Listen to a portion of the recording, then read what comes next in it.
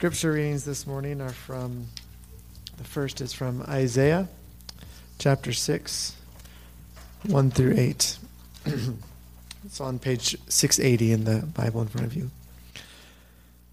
In the year that King Uzziah died, I saw the Lord seated on a throne, high and exalted, and the train of his robe filled the temple. Above him were seraphs, each with 6 wings. With 2 wings they covered their faces, with 2 they covered their feet, and with 2 they were flying. And they were calling to one another, Holy, holy, holy is the Lord Almighty. The whole earth is full of his glory. At the sound of their voices, the doorpost and thresholds shook, and the temple was filled with smoke. Woe to me, I cried, I am ruined, for I am a man of unclean lips, and I live among a people of unclean lips, and my eyes have seen the King, the Lord Almighty. Then one of the seraphs flew to me with a live coal in his hand, which he had taken with tongs from the altar. When he touched my mouth and said, with it he touched my mouth and said, See, this has touched your lips, your guilt is taken away, and your sin atoned for. Then I heard the voice of the Lord saying, Whom shall I send, and who will go for us? And I said, Here am I, send me. The second reading is from John chapter 3, verses 1 through 17. Now there was a man of the Pharisees named Nicodemus, a member of the Jewish ruling council. He came to Jesus at night and said, Rabbi, we know you are a teacher who has come from God, for no one could perform the miraculous signs you're doing if God were not with him. In reply, Jesus declared, I tell you the truth, no one can see the kingdom of God unless he is born again. How can a man be born when he is old? Nicodemus asked. Surely he cannot enter a second time into his mother's womb to be born. Jesus answered, I tell you the truth, no one can enter the kingdom of God unless he is born of water and the Spirit. Flesh gives birth to flesh, but the Spirit gives birth to spirit. You should not be surprised at my saying you must be born again. The wind blows wherever it pleases. You hear its sound, but you cannot tell where it comes from or where it's going. So it is with everyone born of the Spirit. How can this be? Nicodemus asked. You are Israel's teacher, said Jesus, and do you not understand these things? I tell you the truth. We speak of what we know, and we testify to what we have seen, but still you people do not accept our testimony. I have spoken to you of earthly things, and you do not believe. Then how will you believe if I speak of heavenly things? No one has ever gone into heaven except the one who came from heaven, the Son of Man. Just as Moses lifted up the snake in the desert, so the Son of Man must be lifted up, that everyone who believes in him may have eternal life. For God so loved the world that he gave his one and only Son, that whoever believes in him shall not perish, but have eternal life. For God did not send his Son into the world to condemn the world, but to save the world through him. It's the word of the Lord. Thank you, Blake.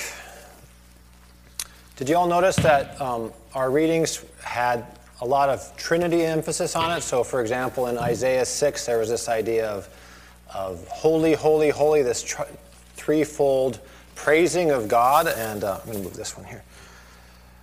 And then the classic John chapter 3, we have Jesus talking to Nicodemus, talking about being born again of the Spirit, and God the Father loving the whole world so much that he gave his Son. And so our passages for today, including the one for the sermon, which is from Romans 8, really do emphasize that there is a Trinity, that we believe in God, Father, Son, and Holy Spirit, and that these three, though one, work together and have unique giftings and unique purposes in the world and unique manifestations. And it is a mystery that only children fully comprehend. So we'll leave it at that. I'm not going to understand it.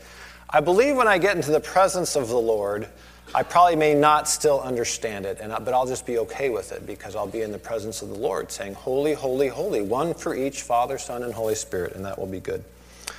Well, let's take a look at Romans 8. Take a look at Romans 8, and that's, see, you can find that, you can read it in your bulletin, page 1118, 1118 in your Sanctuary Bible, Romans 8. And I want to present to you that Romans 8 gives us something like a spectrum of time. We understand this idea, this linear spectrum of time, where on I guess I'll do it this way so you guys can see it. This is your left, my right. This is the past. It's behind us. It's happened. Something is already accomplished. Here we are in the middle, in the present, in the current moment right now. And off into the horizon over here is the future. Something that hasn't happened yet, but something that we look forward to with either excitement or dread. But it's there. It's going to happen. Some of it's unknown, some of it's known, some of it's undetermined yet because we don't see it. And what our actions are now may change the outcome of it. But Romans 8 is going to give us this spectrum of time, but it's going to talk about our past in terms of our sin and our disobedience to God, our inability to keep God's law and do the things which God demands. Paul also talks, when we're looking here, about the past containing the work of Jesus Christ, which was true for Paul. Paul was writing after Jesus went to the cross and died for the world's sin, the way God said he would. And so this is an accomplished thing in the past. The sacrifice of Christ is a done deal. It is when Christ was on the cross and he said, "It is finished," it was done. It happened in one moment of time. It's done. It's finished. It's in the past. And yet it informs our present and our future. Paul also talks about our future in this passage in terms of this wonderful expectation of what is going to be happening. And what he says is this. He says, there's a glory waiting for us, waiting to be revealed in us that is so much greater than the sufferings that we're enduring right now. And so this is really good news. And this, I think, is not just in our present lifetime, like later on in this lifetime, still in the future, what you will be alive and awake for. There's this future glory to be revealed. What it looks like, I don't know, but I'm excited about it. And yet also, beyond the grave, beyond our own death, is this future glory that is yet to be revealed, that is amazing, that will make our current sufferings seem inconsequential in comparison to. And that's a comfort to me, that beyond this life is a future glory. I've been thinking about my mother a lot this week. I've been thinking about how she's gone on to glory last August. And one of her dearest friends, we just found out, passed away Monday. And very much our families, this woman was the oldest living person in America with cystic fibrosis. She was in her 70s. It's amazing. Most people with CF don't live that long. And she was almost my godmother. But she was so sick and she didn't think that she was going to live that she turned down the offer to be my godmother. And so they picked another family to be my godparents. But she could have easily have been my godmother, and in many ways she was my godmother. Connie Lohman, she passed away on Monday night. And in my mind, with her passing and my mom's passing, it's this generation of people that I've looked up to as parents and godparents that have now left. But even in an email that we got from her daughter, there was this sense of hope. This future glory is now arriving. Even though my mother has passed away, her mother has passed away, there's this future hope that we live in, and it's a great comfort in times of sadness when we think about these things. But we now are in the present. Anyone who's not in the present should get up and leave right now, okay? If you're not in the present, I don't know where you are. You should actually just magically disappear, because if you're not in the present, then you're clearly not here right now. You're in the present, and so Paul also addresses the present when we read Romans 8. And so what I want you to do is listen for the word now, N-O-W. Wherever the word now appears, then you know Paul is talking about the present moment, what's happening now. And Paul's idea is that we're freed from the past because of what Christ has done, and we're at peace about the future. It's not something we need to worry about. It's just good news. And that leaves us totally free to be led by the Spirit in the present now, in the moment that we're in. And I say this because I think sometimes people feel stuck between the past and the future, and they're in the middle, and they don't think they have anything to do except for mourn for the past and wait with trembling for the future, and they're paralyzed in the moment. This is the exact opposite of what God wants for us. This is the exact opposite of what Paul is asking us to experience in Romans 8. And so today I want us to read about how we are unstuck, what I say unstuck in this moment of time, and how the present time is full of life and opportunity and vitality when we're led by the Spirit. So that's the introduction. Let's go to our reading, and I'm going to read more than it says. I'm going to read a good chunk of Romans 8. Romans 8, chapter 8, verse 1. Therefore there is... Well, what comes before the no? Now. Therefore there is now no condemnation for those who are in Christ Jesus, because through Christ Jesus, the law of the Spirit of life set me free from the law of sin and death. For what the law was powerless to do, in that it was weakened by the sinful nature, God did by sending his own Son in the likeness of sinful man to be a sin offering. And so he condemned sin in sinful man, in order that the righteous requirements of the law might be fully met in us, who do not live according to the sinful nature, but according to the Spirit. Those who live according to the sinful nature have their minds set on what that nature desires. But those who live in accordance with the Spirit have their minds set on what the Spirit desires. The mind of sinful man is death, but the mind controlled by the Spirit is life and peace. The sinful mind is hostile to God. It does not submit to God's law, nor can it do so. Those controlled by the sinful nature cannot please God. You, however, are controlled not by the sinful nature, but by the Spirit, if the Spirit of God lives in you. And if anyone does not have the Spirit of Christ, he does not belong to Christ. But if Christ is in you, your body is dead because of sin, yet your spirit is alive because of righteousness. And if the Spirit of him who raised Jesus from the dead is living in you, he who raised Christ from the dead will also give life to your mortal bodies through his Spirit who lives in you. Keep noticing how many present tense verbs are going on here with Paul. Therefore, brothers, we have an obligation, but it is not to the sinful nature to live according to it. For if you live according to the sinful nature, you will die. But if by the Spirit you put to death the misdeeds of the body, you will live. Because those who are led by the Spirit of God are sons of God. For you did not receive a spirit that makes you a slave again to fear, but you received the Spirit of sonship or of adoption. And by him we cry, Abba, Father. The Spirit himself testifies with our spirit that we are God's children. Now, if we are children, then we are heirs, heirs of God and co-heirs with Christ, if indeed we share in his sufferings, in order that we may also share in his glory. Speaking of glory, I consider that our present sufferings are not worth comparing with the glory that will be revealed in us. The creation waits in eager expectation for the sons of God to be revealed. For the creation was subjected to frustration, not by its own choice, but by the will of the one who subjected it, in hope that creation itself will be liberated from its bondage to decay and brought into the glorious freedom of the children of God.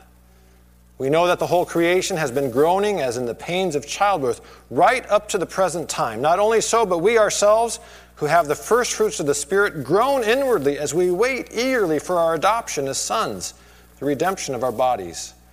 For in this hope we were saved, but hope that is seen is no hope at all. Who hopes for what he already has? But if we hope for what we do not yet have, we wait for it patiently. In the same way, the Spirit helps us in our weakness. We do not know what we ought to pray for, but the Spirit himself intercedes for us with groans that words cannot express. And he who searches our hearts knows the mind of the Spirit, because the Spirit intercedes for the saints in accordance with God's will. Let's pray. Heavenly Father, we thank you for your word, and we ask that you would add your blessing to it. In Jesus' name, amen. Well, I love Romans 8. I love Romans, all of Romans. Romans 8 is great. This is good news. Did you get that sense of time in the past is over, it's dealt with? The future has some glory waiting for it, but in this present time, we slough off the bondage of fear, and we live the full life that the Spirit gives us when we're led by the Spirit. And I think one of the problems that we have when we encounter this sort of what I call the spectrum of time is that we tend to get stuck right in the moment when God wants us to actually be moving. We get stuck in all sorts of weird things and all sorts of things that we can't quite get ourselves unstuck from. I guess it takes God to get us unstuck. And let me tell you what I mean by getting stuck, and I'm going to give us some scriptural examples of getting stuck. But getting stuck is when you can't act or when you can't move, right? It means you're immobilized by something. And so, for a simple example, on a physical level, you can get stuck by a flat tire. You shouldn't drive when you could probably keep moving, but you're not supposed to. You'll ruin your rims, don't do that. You could get stuck in a snowbank if you've ever had that happen. Bless you if you've lived in California all your life and you've never been stuck in a snowbank. But I've been stuck in snow in Minnesota, and it's not fun. You got to wait, you got to dig, you got to find somebody with a rope to pull you out. So there's physical stuckness. There's emotional stuckness. And I think this is pretty common too. That's where you can't act or make a decision, or you're constantly relying on what other people do or say to know what to do or say yourself. You're emotionally stuck. That's when you sometimes could give someone what I call free rent in your brain, where you go over and over and over something that somebody else said or did, and you can't get it out of your head, and you can't sleep, and you can't rest, and you don't have peace. That's stuck. God doesn't want us to be in that place. We sure don't want to be in that place too. We can get spiritually stuck too. And that could be by our sin. We're held back by our sin. It's always trying to pull us back. It's sort of grabbing onto us with its sticky fingers, trying to pull us back to some place where we don't want to be. Or we're immobilized by fear. And this is the kind of fear that Paul is talking about here. We know that we're sinners. We know that God's law is righteous and holy and just, and that it condemns our sin. And we're so terrified by that we're stuck just contemplating that sin all the time, and we don't have the life that the work of Christ on the cross actually calls us into, because we can't even forgive ourselves, and we can't accept what God has done for us. And I think fear is one of the biggest parts of this. Fear is a big component in a lot of getting stuck, both emotionally and spiritually. If you remember, a couple months ago, I gave us a health check, and it was about the amygdala. Remember that part of your brain? Sometimes it's called your reptilian brain. It's the lowest level of your brain. It's a very powerful part of your brain. It has the ability to tell the whole rest of your brain to stop what it's doing, and it can call all the shots.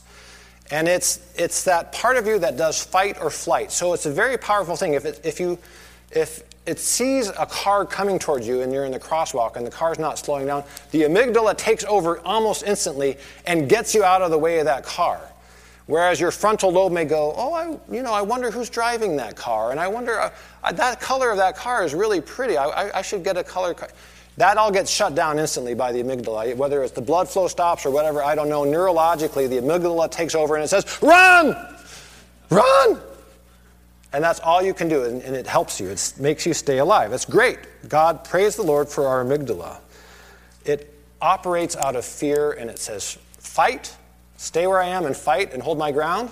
Or it says flight. It says run like heck and get out of there. But those are really the only two choices. It's not very creative. It's good at making life-saving decisions, but it doesn't do other things very well at all. And here's the thing, is if we're always fearful, if we're slaves of fear, say, that part of our brain will always be active. It will always be seeking protection and safety, and it will cut off the higher functions like creativity and planning and a sense of beauty and play and playfulness. It can't do those things. So it's going to react in fear, and it's going to be a slave to fear. It's going to be stuck. And so fear can keep us stuck. Fear can keep us from experiencing the life that Romans 8 is calling us to. So I'm going to give you some examples. The Scripture is great. What I love about the Scripture is it speaks to life in ways that most ancient literature just doesn't. So in Sunday school this morning, or Bible study this morning, we were talking about 1 Kings chapter 17 and 18, and next week we'll look at chapter 19, and I invite you to come to Adult Sunday School. It's really an interesting time. It's really interesting stuff. But this idea that those 3 chapters alone speak so much to the human condition in such a poignant way. And it's about Elijah. It's about Elijah and his contest with the prophets of Baal. It's about his own, what looks like depression, and his own burnout because he's been faithful to God, and yet he's been through the ringer because people are seeking his life. It's really poignant. The Scriptures are true to life, and that's what's so beautiful about them. But I want to give you an example of what it looks like to get stuck. In 1 Kings chapter 17, God tells Elijah to announce a drought to the whole country. This is the sort of thing that makes the prophets of God really uncomfortable or unpopular, right? Nobody loves the messenger that comes to say, by the way, there's going to be a drought, And if you're really hungry, you're going to get hungrier, all right? So he announces that there's a drought from God. And then 3 years into that drought, the people of God are really tempted to start worshiping a different god, a god named Baal, or sometimes we call him Baal. Baal is a god, is a Mesopotamian god or a Canaanite god of fertility. He's the one that brings the rain. He's the one that brings the crops. He's the one that brings new animals into the flock. So of course they're going to be tempted to pray to this god because this other god, he's not offering us anything but a drought. I'd rather pray to this god, the vending machine god, as Jack put. Thank you. That was good in Sunday school. The vending machine god who's going to, if we worship him, offer to him, sacrifice to him, he's going to give us what we want. Crops, water, rain, all that stuff. And so Elijah says we have to have a bake-off, basically, a baking contest here between Baal and the Lord, Yahweh. And who's going to win? And we know this story. This is a great story from childhood, right? The part where he takes 450 prophets of Baal to the wadi afterwards and slaughters them all, we don't tell the children that part as much. But it's this story of how they build an altar and they put, the prophets of Baal cannot get it to catch on fire at all. But of course, when Elijah, all he has to do is douse it with even extra water to make it fireproof. And yet then he prays and the Lord comes down with his fire and consumes everything. It's all vaporized in a moment. This is what Elijah says to the people of Israel. He says, how much longer will you limp along between two options? If the Lord is God, then worship him. If Baal is God, then worship him. But pick one. You guys are stuck between two gods, and you're not right now committing to either of them. You need to pick one. You need to stop limping along. And that word limp has a lot of meanings. It could mean actually dancing around the altar, but it could mean like dancing around like, oh, here I believe this thing, and I'm going to dance over here and I believe this thing. It means to mentally vacillate or to think in an unstable manner, bouncing between commitment of two persons or ideas. That's the stuckness that God is confronting in the world. Which are you going to choose?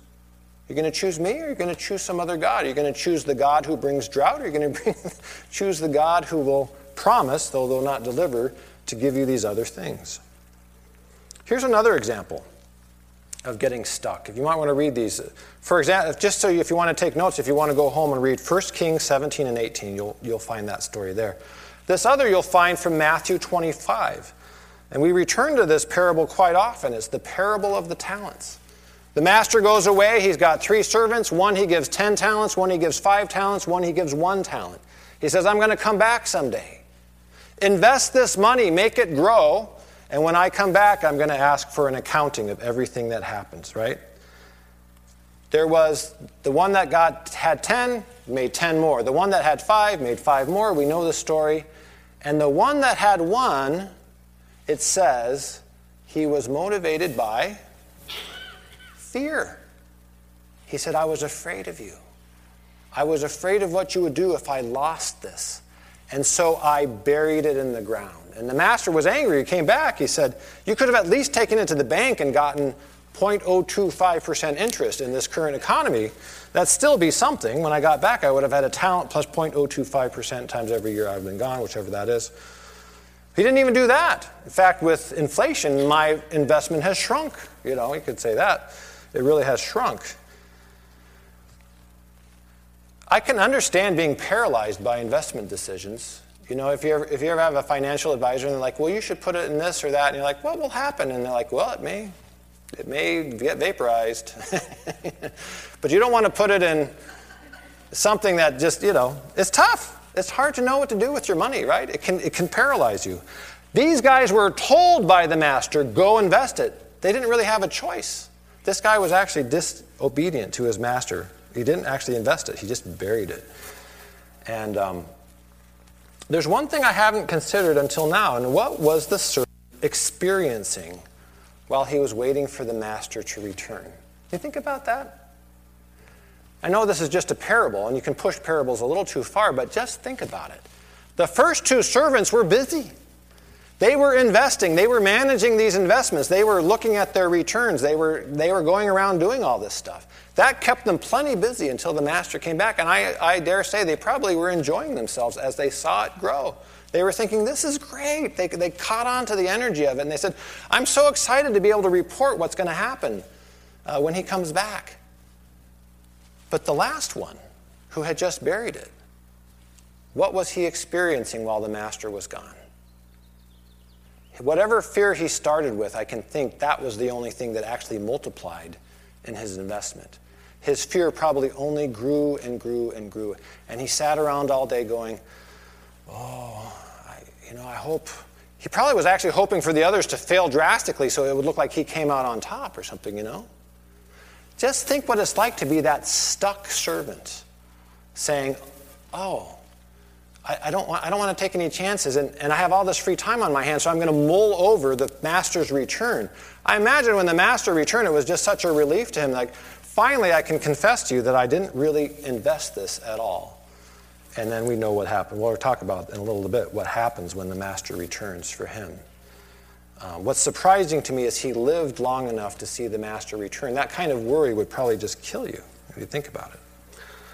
One last example from Scripture. So that's from Matthew 25, if you want to read that later. But Exodus 17, and many other parts of Exodus, is about the people of God leaving Egypt, as we know. And they had just seen God's mighty hand. They had been rescued from all sorts of things. They had crossed the Red Sea. They'd seen God destroy their enemies. But they were hungry, and they were fearing death, and they were fearing the loss of all their cattle and all that sort of thing. And it made them grumble against Moses and against the Lord. And the word there actually is to murmur. There's this quiet rumble going through the crowd. Even the way it started was kind of this sort of passive-aggressive thing. Like it was out of Moses' earshot for a while. But then the crescendo grew until finally they said to Moses, the Lord has taken us out here into the wilderness to die. And which is just crazy, because Moses is like, he just saved you. Why would he bring you all the way out here just to kill you? He could have killed you much more easily way back there, or he could have just left you there. That's not logical. Don't think that way. But they were stuck because they wanted to go back. But they couldn't go back. So they were truly stuck physically, but they were stuck spiritually, they were stuck emotionally. They were longing for something that they couldn't have anymore. They were attached to their past in a way that no longer made any sense at all. Isn't that interesting?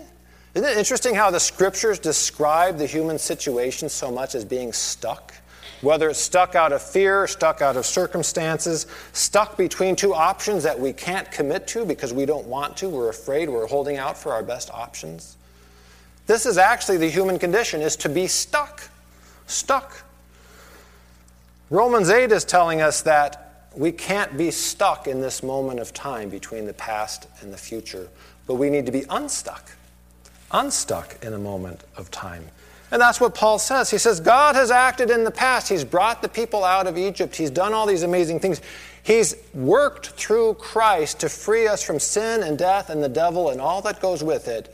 And there's all this stuff has happened in the past. And God will continue to act, and he will act in the future, and this future glory will be revealed in us that makes our present sufferings look like nothing. So he says the past is taken care of, the future is taken care of. All that's left for you right now is the present. And in the present, you're in a divine moment where all life opens up to us because the Holy Spirit wants to be at work in our lives and guide us.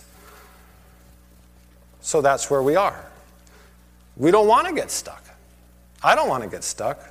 Some people do want to get stuck. Have you noticed that? Some people are more likely to get stuck. Some people are more comfortable being stuck because they want to limp along through life. They don't want to commit to anything. Whether it's some sickness in them that keeps them from experiencing all that life has, they're capable of living in the present with a hope of a bright future, they just can't do it. And what I found is generally they're really good at trying to get you stuck with them too. And so, for what it's worth, if you see that happening, resist getting stuck, whatever that looks like. I can't say for you what that would look like. But nobody has the right to get you stuck in their stuckness. You have every right to yourself of saying, I sympathize with you, I really care about you, but you're going to have to be responsible for yourself, and you're going to have to make your own decisions. And my life, my future, my hope, my happiness, my everything can't depend on you getting stuck or unstuck. And so for people who have an addictive member of their family, it's a matter of saying, your illness is not going to define what my life looks like. I'm going to love you, I'm going to support you, I'm going to care for you, but all your choices are your own. And actually, that's the only way to help somebody else who's stuck get unstuck, is by not getting stuck with them. A little bit of psychology here. Take it or leave it, really.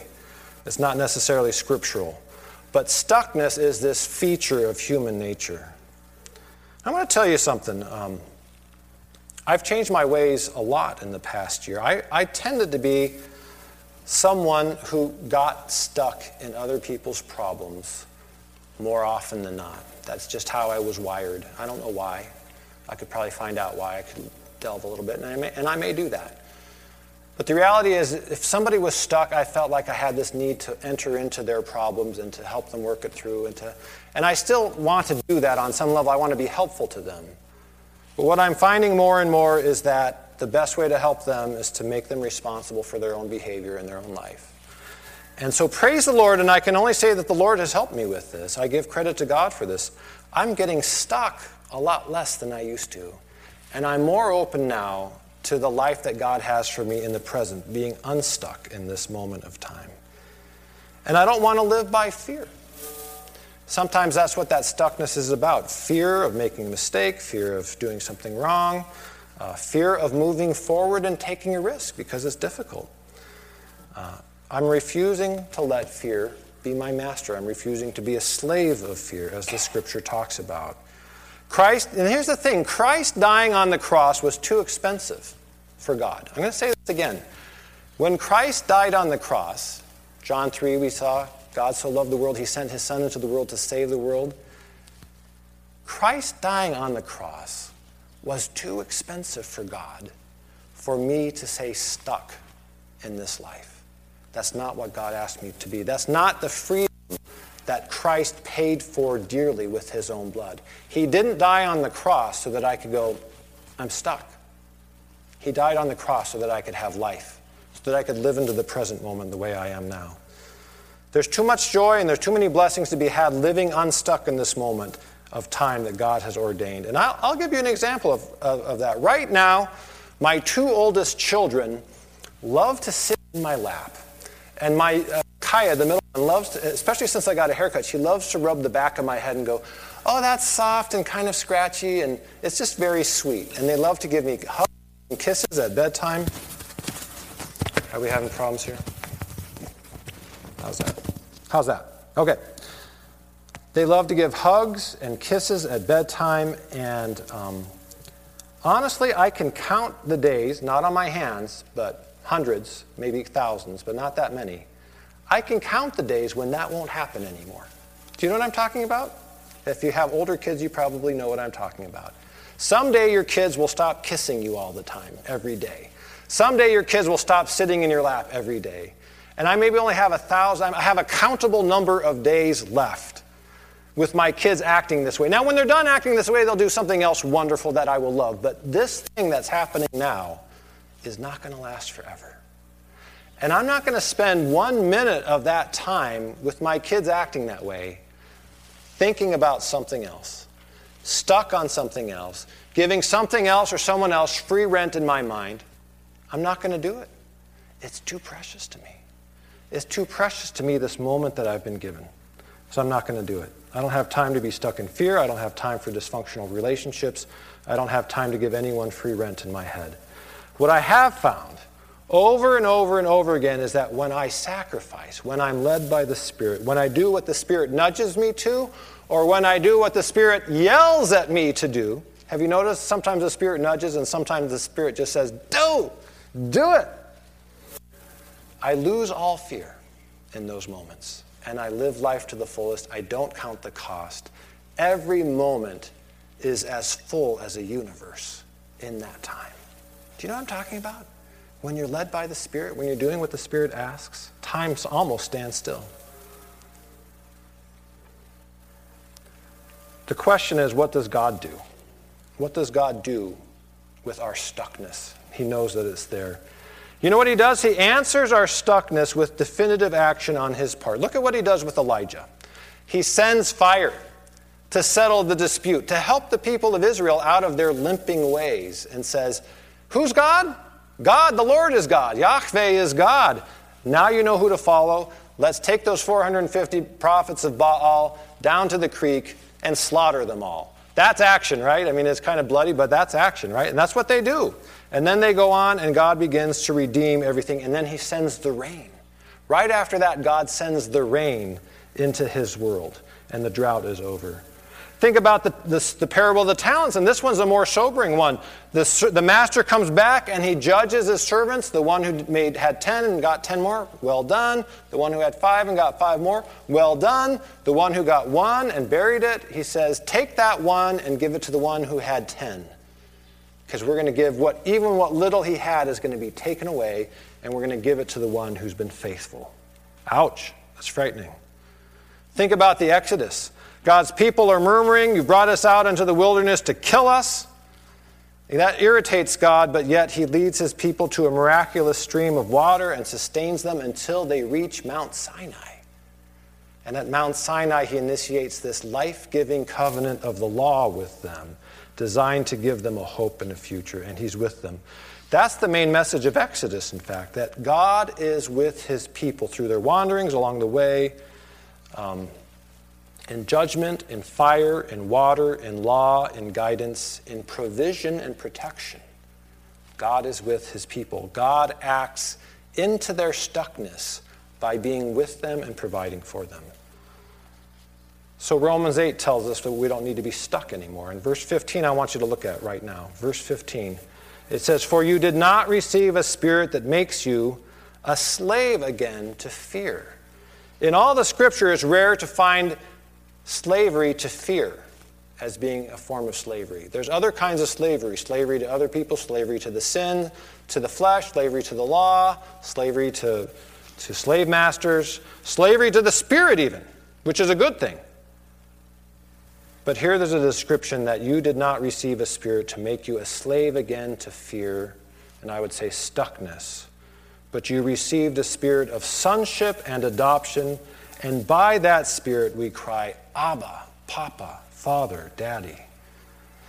The fear that Paul talks about is fear that we failed to live up to God's life-giving law and that we'll be judged by that law and found wanting, or that our return on the talents will be small, or that we've limped along between two masters, or that we've murmured against the great gifts that God has given us and the great signs of power he has shown us.